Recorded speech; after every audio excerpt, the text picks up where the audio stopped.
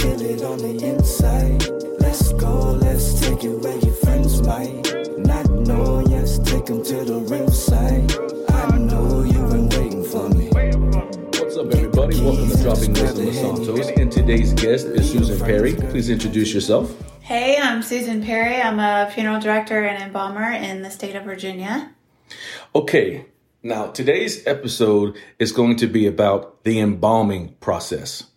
See, on episode 2 you were on, but we were talking about what went on in the front of the house. Right. Because I'm not going to lie to you, I wasn't aware that you did the embalming. Oh. But some you were hinting a couple times on that episode. So I wanted to readdress that on on a different episode, obviously. Sure. Okay. So what school did you attend to become an embalmer? So there's very few mortuary schools, in the state because there's not that many morticians. So here it used to be at Norfolk State University, and then now it's at Tidewater Community College. So I took my mortuary science program at Tidewater Community College, and it's taught by, obviously funeral directors and stuff. It's kind of a separate program. And then you have a 3,000 hour apprenticeship that goes with that. So it's school, but a lot of it is in the funeral home is where you basically learn a lot. Lab work, basically. Yes. Okay. Now, is that at any TCC or a particular TCC? Just the one in Virginia Beach. Okay, the one off of by Lansdowne. Yep. By the amphitheater. Yes. Okay. Okay. Now, once you get do you get a diploma or what do you get? So it's an associate's degree in applied science. Okay. Do you have to maintain any type of licensing? Oh yeah. So you go through the program, you do your apprenticeship at a funeral home, then you take national boards through a conference.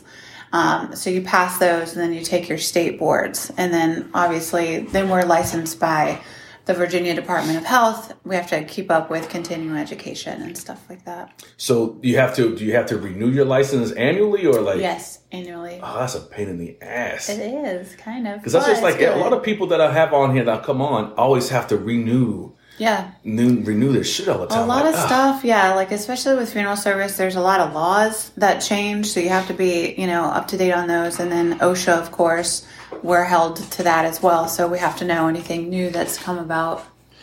Okay. How long have you been doing this? I have been there since 2010. So almost 11 years. It'll be 11 years in June. Okay. Now, let's talk about the embalming process now. Okay. Now, when you receive, how do you address the dead body? Do you call it a dead body? Do you call it a person? Do you call it a cadaver? What do you call it? We refer to it as the person. Okay, the person. Yeah. I didn't Not know. their first name. It kind of depends, but usually it's their first and last name. Okay, I didn't know the professional, if you guys kept it professional. Corpse is kind of like so, if we do, we may say this body, but usually it's by their name. Yeah, because usually you probably have more than one. Oh, yeah. So and you just can't say person. You're like, which one? Yeah. Right. So it's usually once we take them into our care, we identify them, make sure that we identify them at the place where we take them into our care so that we know who they are. And that's usually with like an ankle or a wrist bracelet. Well, you receive it. Is it still, do some of them come in a body bag? Yeah.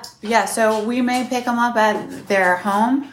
We may pick them up at the hospital or the medical examiner's office or, care facility like a nursing home or something. Okay. Now, when you get it from the medical examiner, this was already after the fact when he cuts them open and tries to do the autopsy. Yeah. Right? So if an autopsy was performed, yes, then definitely they would be, in a body bag. But a lot of times we transfer them on cots with sheets. Okay. Yeah. So what exactly is embalming? So embalming is basically the preservation of a body. So right when someone passes away, it immediately, all the circulation, all the blood flow stops, the oxygen stops, so it immediately starts to decompose. So what embalming does is it renders the body uninhabitable to bacteria because that's what really ramps up the decomposition. So what we do when we embalm is we make a small incision right near their collarbone so we can get to an artery and a vein there. And what we're basically doing is using the circulatory system to deliver emollients, which is kind of like moisturizing stuff, disinfectants, and dyes through the whole. I mean, there's so many, even on the surface of your skin, the capillaries get so small. That's the best way to distribute any sort of a disinfectant. Is that the embalming fluid? Mm-hmm. Okay. Yeah. So we'll stick a small cannula into the artery, and we'll take a little cut out of the jugular vein. And so as we start to inject the fluid into the artery, it will eventually start draining out of the vein in the same small spot. Okay. So it just kind of pushes out the blood and puts in the new fluid. And that fluid has dyes and different things in it. As an embalmer, we studied a lot of chemistry. So if somebody had jaundice, we would alter the fluid contents, of different things that would be in that. If they're have edema, then we alter it a little bit. So we alter it to each person. And then because the blood, as soon as you die, the dyes are more for cosmetics, obviously, but as soon as you die, all the blood escapes from the surface of the skin and kind of goes, gravity kind of takes it where it wants to go. So if you're on your back, all your blood is kind of going towards the back there. So you don't have any color, like you lose all of your color. So this dye eventually infuses the skin. So we're looking for a lifelike appearance, but also disinfection and slowing down the decomposition process. Okay. What made you want to get into this line of work? So I loved art and I love science, which is kind of two different things. But my dad was an oral surgeon, and so I worked with him for a long time. And all we did all the time was basically take out teenagers' wisdom teeth, right? So the patients were either up or we're moving them around and all this stuff. And looking at him, of course, I didn't want to go to 12 years of school. But I also didn't want to deal with insurance companies and stuff like that. So I thought, wow, wouldn't it be nice? The patients were quiet. I can just go in, do my thing, and it would just be, I was more looking at it in the embalming point of view, just go in there, it's quiet, you help people, and that's it. So that's how I got into it. But it just turned out to be so much more, than just the embalming process. How long can you keep a body without embalming it? Well, so you never have to embalm a body. There's some. So there's no law that says you need to embalm. Law. Okay. Exactly. There are most funeral homes and OSHA, if you're going to have a public visitation, will require embalming. If you're going to have people come in and look, and your loved one would probably prefer that they were as well if a bunch of people are going to look at them. Mm-hmm. But you don't need to view your loved one privately and have to have them embalmed.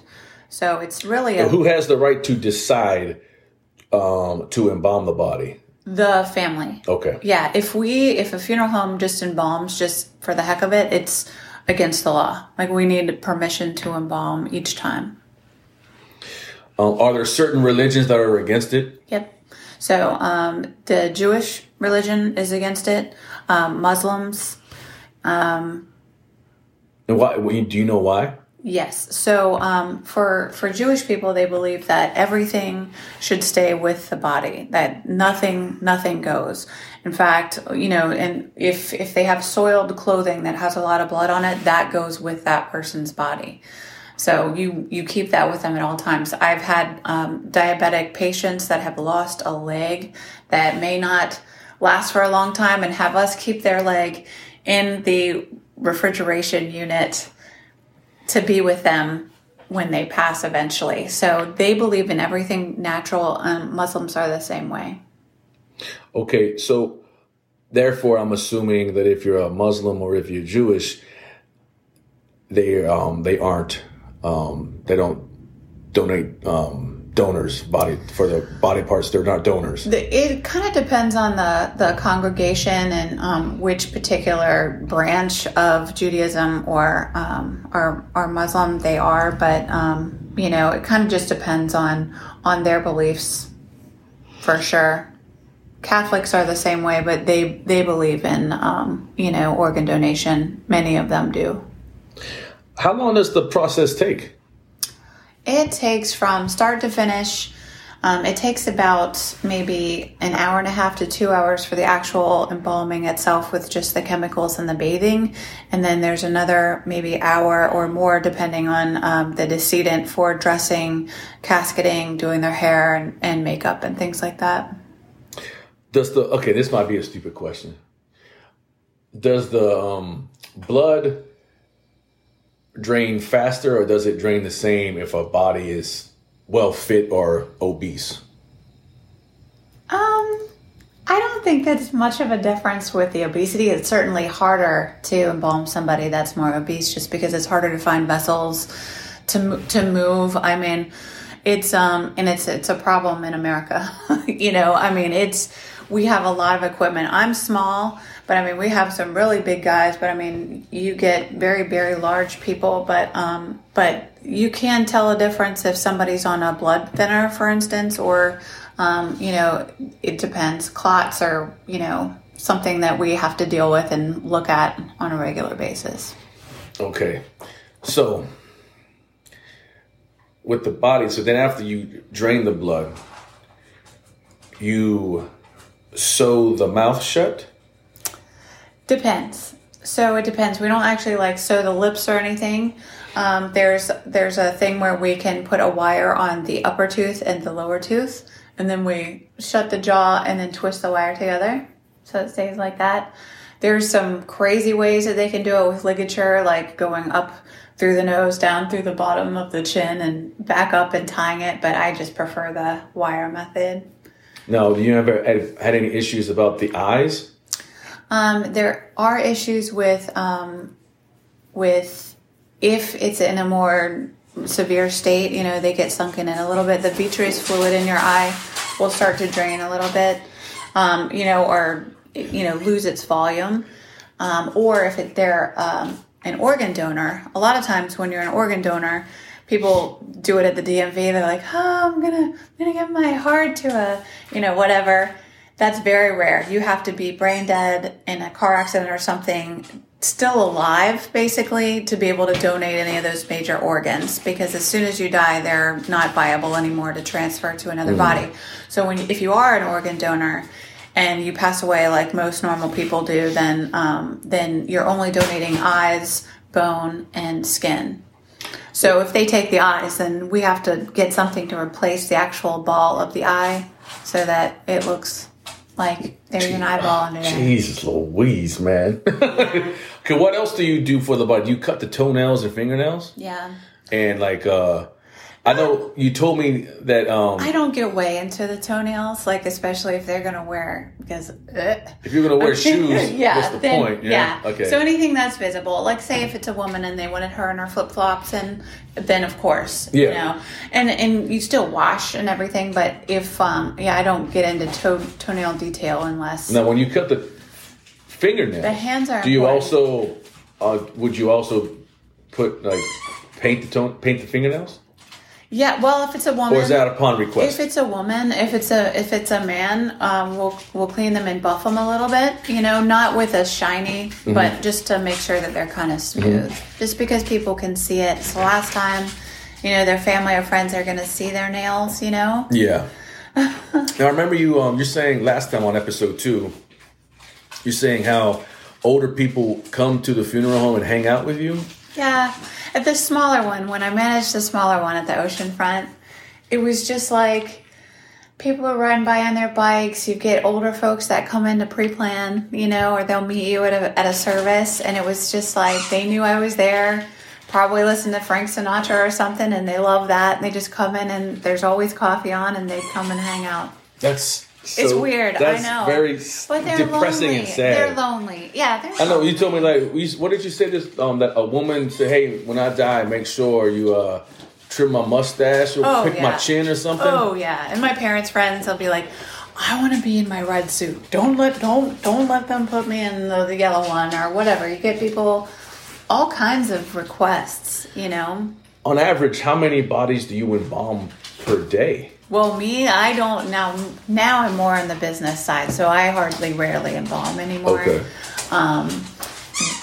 I would say now that the cremation is rising, it's probably about 2 or 3 a day for our locations here in the area. Okay, talking about that, do you embalm a body that's going to be cremated? Sometimes if there's going to be a public viewing, or if the family would like to say goodbye and they'd like to have that done, or if the person was, in an accident, we did restorative work, which takes much longer, but they would want to say a nice goodbye to them, then yeah, for sure. Okay. Do you know if the body makes noise or sit up while it's being cremated?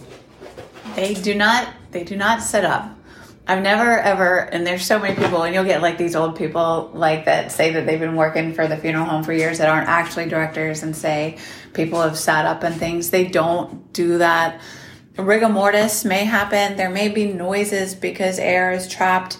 We make noises when we sleep, and, they may have had air in their lungs or elsewhere at the time of death that finds its way out, but it's nothing crazy like that. So from start to finish, how long does the embalming process take? Like 30 minutes or how long? So it's about like an hour and a half or so for the actual, all the chemicals and if it's an autopsy, it'll probably take around 2 just because there's a lot more sewing that has to be done. Stitching. My dog's going crazy with that talk, Dwayne. Okay, what's the normal average cost of embalming? Embalming, usually I would say it probably ranges between $600 to $1,200 depending on where you are in the country. But it is, it definitely costs. I was thinking about that too. It does cost money, and I was thinking about like my dad with wisdom teeth. We used to charge like back in the late 90s, like $400 to $600 a tooth, and that's just one small thing. But yeah, it's around $600 to $1,200, I would say. Okay, now after the embalming process, how long does it last? Now that I can't say. You can never say that it lasts forever. There's if you Google it, there's a Russian girl who passed away, and it was like that embalmer's like, what do you call that? Like their masterpiece or whatever. Mm-hmm. And it's still on display. And so I think Stalin is still on display. I'm not quite sure. But anyway, in Russia, they've got a few that have been around for the longest time with air-controlled stuff. But, people it does hasten it quite significantly. But ultimately, they will be skeletons one day, Okay, now I'm going to get a little dark. Okay. All right? So how do people initially react when you tell them about your line of work? So it depends. It depends on the person. So if they were like me before I did what I did, I would be all into it. Like they're real curious. They want to know absolutely everything.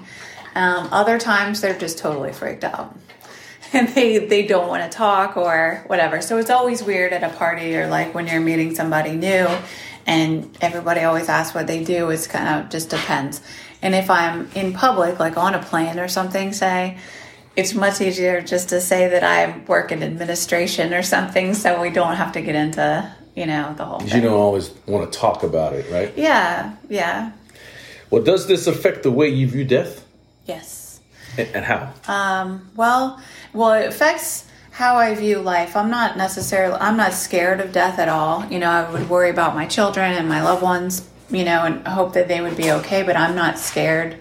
They do say that most near-death experience accounts say that it's a, overwhelming feeling of love and light and peace. And a lot of them, different languages, people never talk, often have the same experience of this light and this feeling of love and peace. And then often they're seeing loved ones, next to a tree on the other side. Unbelievably cool stuff. And either that or it's just black. So I don't know. But either way, I'm fine with it. But life, it's caused me to not think of the little things and the drama and stuff like that as important. with my children, I raise them differently. If my 13-year-old says the F word, that's all right. I'll say it right back with them. It's not a big deal. Like, there's so many things, and everything is so temporary, and I know that, and I get reminded of all the time. So it's just a different way of living, I guess. Well, if someone's asking that seems to be really interested, do you offer, like, well, come to work with me one day and watch? Well, so I offer that all the time. They can't come actually in that, or I can maybe sometimes show like part of the prep room, but never would I bring somebody into, what we call the prep room that's not licensed or shouldn't be there. Well, that's not a student. Right, Okay. Exactly. Because it's people's moms and dads exactly. and, Exactly. loved ones. So we're always so careful. It's such a cool business because everybody treats these people like they would want themselves to be treated. Now, where all in the body do you puncture? Now, you said one by the collarbone. Do you also puncture one like on the upper thigh? Because there's the vein down there is really... No, it's big. The femoral artery down there is big. And sometimes if for some reason the circulatory system is compromised, like with autopsy or an accident or something like that, then we have to inject in multiple points. So we would make... You gotta just break it down. This is what you hear. Break it down. Well, get gory, in man. an ideal world, it's the one incision. But if it's in an autopsy or if it's an accident or something like that, then we have to do it either topically. So you just do the surface. So there's surface gels and stuff that you can embalm with. It's just basically chemicals. After we do run the chemicals through and everything is fine, we do have to go back in with a small incision in the stomach area to remove stomach contents. Are any organs taken out? No. In autopsy, yes, because the medical examiner will have them, removed and weighed. And do they empty the stomach or intestines or anything? No. So when we get it back, it's still there. So with those, we embalm topically and then replace them back and then stitch everything back up. Wow. Okay. Now, this is a question that my wife wanted me to ask. Okay? Okay. All right, Ruby. All right. Now, once you pass away and after the embalming, is there I guess that's the word, a butt plug? So nothing leaks out of the butthole? There is. So you ain't mention this, man? Come on. Not Not everybody uses it, but I will tell you. So when I was an apprentice and the guys had gone out to lunch, it was the first time I ever had to use one, right? And so I had never used one before, like in life or on the I hope you never have table. to use a butt plug. Right? So, I'm just, but I thought I would go ahead and do it. And it's only if contents just keeps coming out, so. Is this also the same as the vagina? What do you mean? Well, no. So you only do that stuff if it's necessary. If there's something that's leaking. But it's not mandatory protocol. No, not everybody. There's only if shit won't stop leaking. Exactly. Okay. I mean, if anybody thought that you would everybody that's dead in the world had a butt plug right now, I mean, that would be awful. We'd all be haunted. But in this case, it was my first one, and it was, I'd never had to use one before. In school, we didn't learn it. In my apprenticeship, it never came up. It's that rare. But I did have to use it. And what is it, like cotton? What is it? No. It's it had some threading, almost like a screw. And it's like, How thick is it? It's like... How long is it? So it's like a size of a penis. Yeah. So they stick like a metal dildo up your butthole. Yeah. It's just a plug. It's so bad. It was so bad. Oh my God. Yeah. Oh, yeah, I mean, there are. Yeah, I mean, obviously, there's a lot of tips and tricks and different things that we have to do, to make it a pleasant experience for the family. For the family, for them to say goodbye. They would never know. Yeah, my pleasant experience. That was happening, and it's better that he didn't smell like shit. But it's there's a lot of stuff, and and nakedness, and all that stuff. Like the is there a night shift? Used to it. Yes. Yes. So there's people manning funeral home phones 24/7. Usually it's somebody on call. And then they would take care of the embalming if they got permission, which is rare. Usually it's just coordinating a transfer in the middle of the night. Okay, so you do embalm during the nighttime? If we had If permission. you have some. Have you? No. No? Have you ever been there like alone and ever heard some creepy shit? No, I haven't. You get kind of scared, just for a second. Like that feeling when you're like sitting here and all of a sudden you realize that we're like on this ball in the middle of like nothing with a bunch of stars. You know how you get like that feeling, like that same feeling. You're like, oh my gosh, like I'm in here with like 10 dead bodies. There's never ever been any cadaver spasms or anything? No. Never seen a dead body move? Never seen a dead body. They get rigor, so they get rigor mortis. So about, I guess it's maybe an hour or two after, the lactic acid builds up in their muscles because it's not circulating anymore, and everything gets real stiff. And that even the penis? Penis does not. But I have. Why is that? Because penis is blood, so the penis. It's, okay, there's no blood flowing. Right. Right. Exactly. But rigor mortis don't go to the penis. No, and I haven't really looked like it's like I've seen so many at this point. It's just like, yep, there's the junk. Like that's just okay. Holy moly! Have you ever seen like at any time like a body that you thought was like really just disgusting, or how like a brutal murder or anything like that? I've seen so many. Yeah, I mean, there's so many. Any of them kind of really make you sad? Like, oh my god, poor lady or poor dude. Almost every single accident or a really tough one for sure. I mean, I've seen a lot of tough stuff. I couldn't imagine. Does any part of this work like haunt your dreams? You take this home with you? You know what I'm saying? Yeah, for sure. Do you feel like? I mean, you see the worst. I mean, I've seen the human body cut up or damaged in every single way possible. And the worst part is that you meet their family, and you talk to them, and a lot of times they don't know what it looks like on the other side. Or do you know of any case you could be particular with that actually really shook you up? Yeah. But they probably, a lot of them were high profile or public, like. Don't name names. Yeah. You don't have to name names. I'm not saying. No, I mean, just different, horrible accidents of people that were, young parents and, and kids, of course. I mean, a lot of accidents with kids. And what happened if someone's head's cut off? Where would you go then for the drain? But the cadaver still? Would still be, we would be looking for their axial arteries near the armpits and the femorals, and then help try to find a vessel, a way to get into the head. But at that point, they may have been autopsied. So in that case, they take part of the skull, and they've already done a lot of the stuff, so it's easy to get to the inside of the head. But yeah, I've seen some. I could imagine some things. Holy moly! All right. Anything else you'd like to talk about?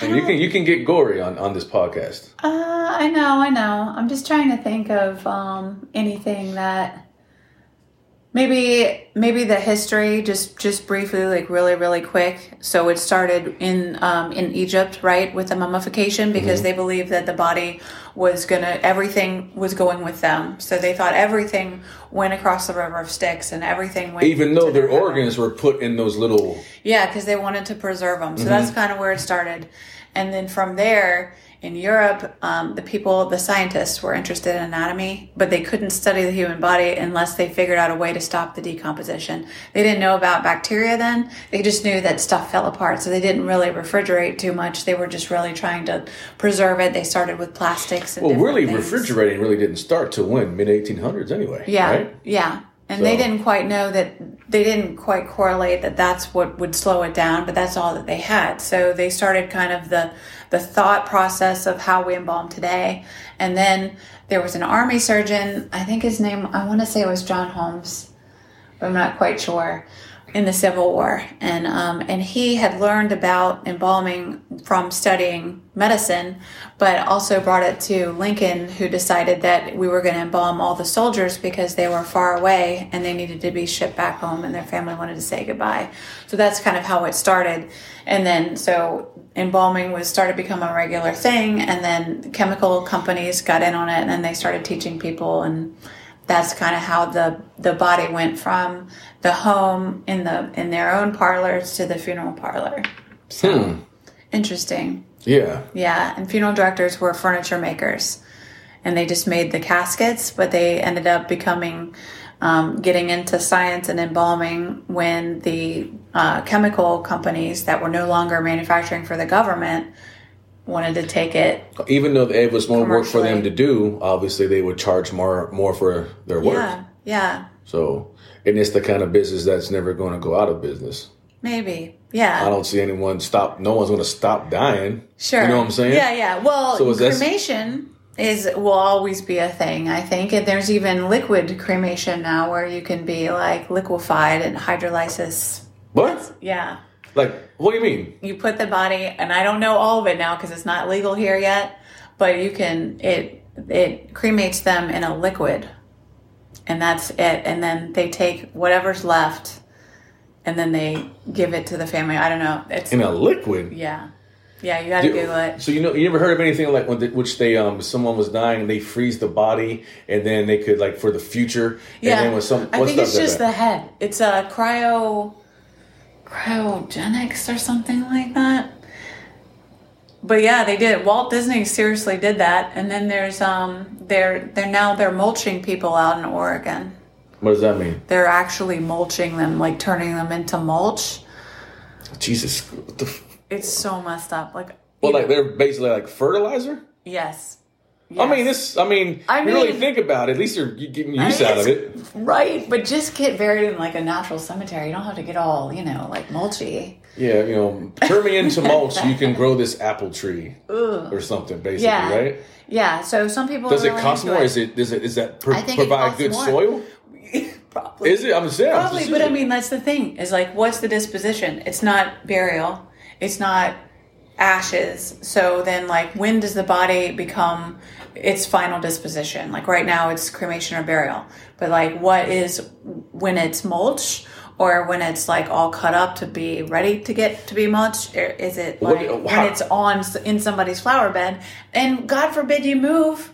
I mean, what are you going to do? Well, my question is, what is the mulching process? They're saying throw you through a wood chipper?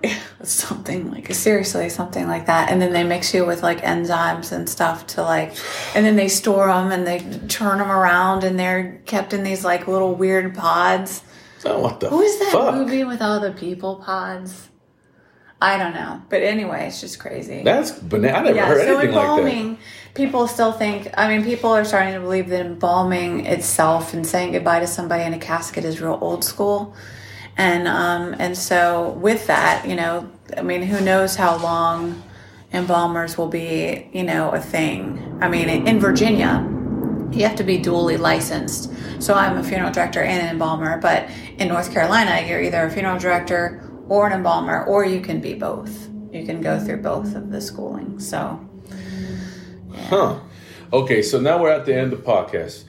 Okay. Now, I remember episode 2, you said you had one haunting experience. I did. With the guy with the egg salad sandwich. Yeah.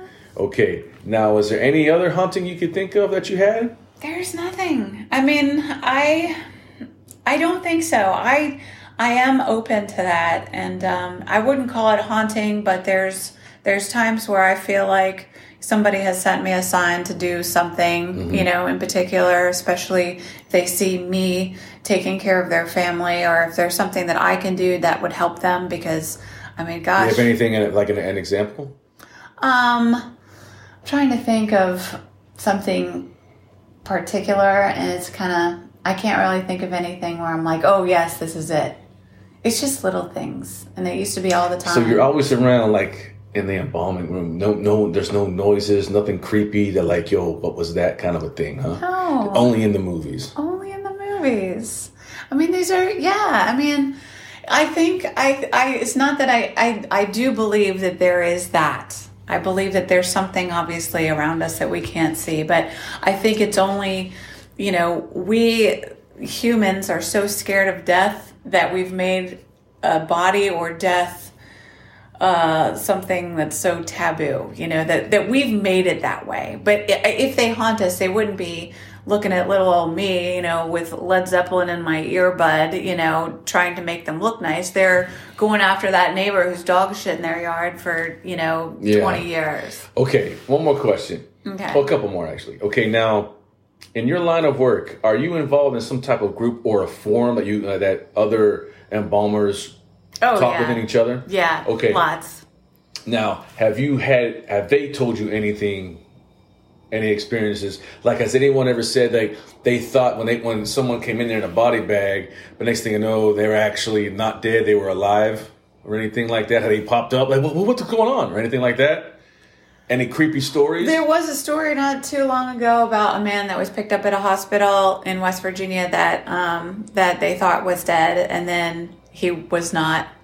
And so he didn't get to the funeral home exactly. He was waiting for the LifeNet, the organ donation people, to check him out. And boom, he was alive. He had no pulse or what? So they declared him dead, but then when they went to double dog sure that he was breathing or something. And so they put him back on. He lived another 3 or 4 months. Still on life support. But I mean, that happens. What I'm going to do is I'm going to round up some of these people. Yeah, because so did they tell you have any of them told you a paranormal story? Yes, there's one. And bring it. Tell us. Well, no, I mean, this is not my story to tell, but what I'm saying is maybe you can talk with him and. All right, I'll try, but. Because I don't know. I mean, I don't know what's real and what's bullshit. No, and I wouldn't, say, who knows? I'm sure, especially these old school guys, they have stories and stuff like that. Okay. All right. One more thing. Okay. Now we're at the end of the podcast. Yes. Okay. Now, is there any more wisdom that you can drop for someone that wants to get into your line of work? Yes. Bring it. Okay. So drop it. All right. So you're going to want to look into the mortuary science program where you live, find out where your mortuary school is. You can even begin taking classes online, and then you're going to want to start working maybe part-time at a funeral home, either driving the hearse, washing cars, like I did, opening the doors at services.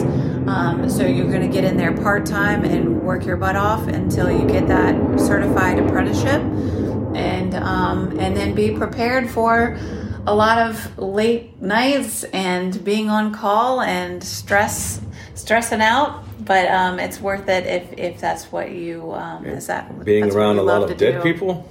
Yeah, I mean, if that's your calling, a lot of people feel like it's their calling. It's worth it. You know what I find? I don't find that being creepy. What I find creepy is dealing with the dead, with the bodies, with the older people coming in there knowing they're going to die. Hey, make sure you do this for me. That to me is creepier than dealing with the dead person. No, to be quite honest with you, we love it because if somebody comes in, they're like, "This is what I want. This is what suit I want to wear. This is blah blah blah." When they die, we go in a drawer. Boop, there it all is. If they don't... What do you mean in a drawer? Is all written down, documented? Yeah, in their file. So there wouldn't be like a son or daughter saying, no, he didn't want that. And then you, oh, yes, he did. It's documented right here. Right. Okay. And it's still up to them, but at least we have written down what they wanted. It's so bad to sit across from a family, and especially like these kids and their parents didn't tell them what they wanted. They have no idea. They have no idea whether to choose burial or cremation. They're crying. They don't know how they're going to pay for it. I mean, I couldn't afford my dad's funeral, I don't think, right now, if he passed away, just off the cuff, here you go. And it's so sad. They don't know if they want to be buried, where they want to be buried. Do they want to be buried with their parents somewhere else? I mean, it really adds to the grief when there's no preparation. Do you know of any people... Okay, now you're done dropping wisdom, right? Yeah. Okay, I'm sorry. I have one more question. Okay. Do you know of anybody that actually wanted their body to be donated to science? Yep. And obviously, that would be a cheaper funeral. Yeah. So the anatomical societies, In different places, they actually will pay for the cremation. They'll pay for the transfer to the funeral home. Sometimes they don't get the ashes back. Sometimes they do, depending on which place it is. And then, of course, there's the body farm where you can, apply to go in and just be your body's like either. Have you ever heard about the body farm? No, that sounds like this is the Matrix or something. Yeah, so it's a farm, and I think they actually have two, one up north and one down south, where forensics actually studies the decomposing bodies in different temperatures, different scenarios, so that they can better. What do you mean that they solve leave crime. you in the forest for a couple? Yeah, so there's like bodies that are left in the forest, in the water, and the body decomposes more out in the open air and in the heat than it does underground. Okay, well that's more wisdom, because then if you have someone that knows that they don't have a lot of money, can anybody just donate their body, or do they have to have some type of they have to meet criteria, so or an issue with their health or anything? No. So like the healthier the better in their case, but sometimes like the body farm, they don't have a lot of requirements because that can help their research. But some of the ones that will take the bodies for research or for teaching hospitals and things like that. They do have specific criteria. You can't be a certain way. You can't, have your bodies have been, it couldn't have been gone through a whole lot health-wise where you've had multiple transplants or anything weird that might alter what these people are studying. But there's this university, and it's Case Western, will sometimes take just a brain to study Alzheimer's or Crutchfield-Jakob disease, which is it's a brain eating, almost like a human mad cow disease, very very detrimental to the people. But and even though they take the brain, everything is still free, and they cremate and give the cremation the ashes back to the family for depends free. on, with Case Western, it just depends. But the Virginia Anatomical Society, there's one up in Maryland, and I forget the name of it now. But a lot of those places will take a body, and it's free. So there's no often they want it on ice and then they want to take it. So there's not a whole lot of the body being present in any sort of ceremony, and then you may or may not get your ashes back. Okay, well that's another angle for people to look at things. If they can't afford it, I could donate my body. Yeah, that's another consideration for them to think of. Sure. Anything else you'd like to talk about? I don't think so. Oh, thank God. Okay. All right, guys. Thank you for listening.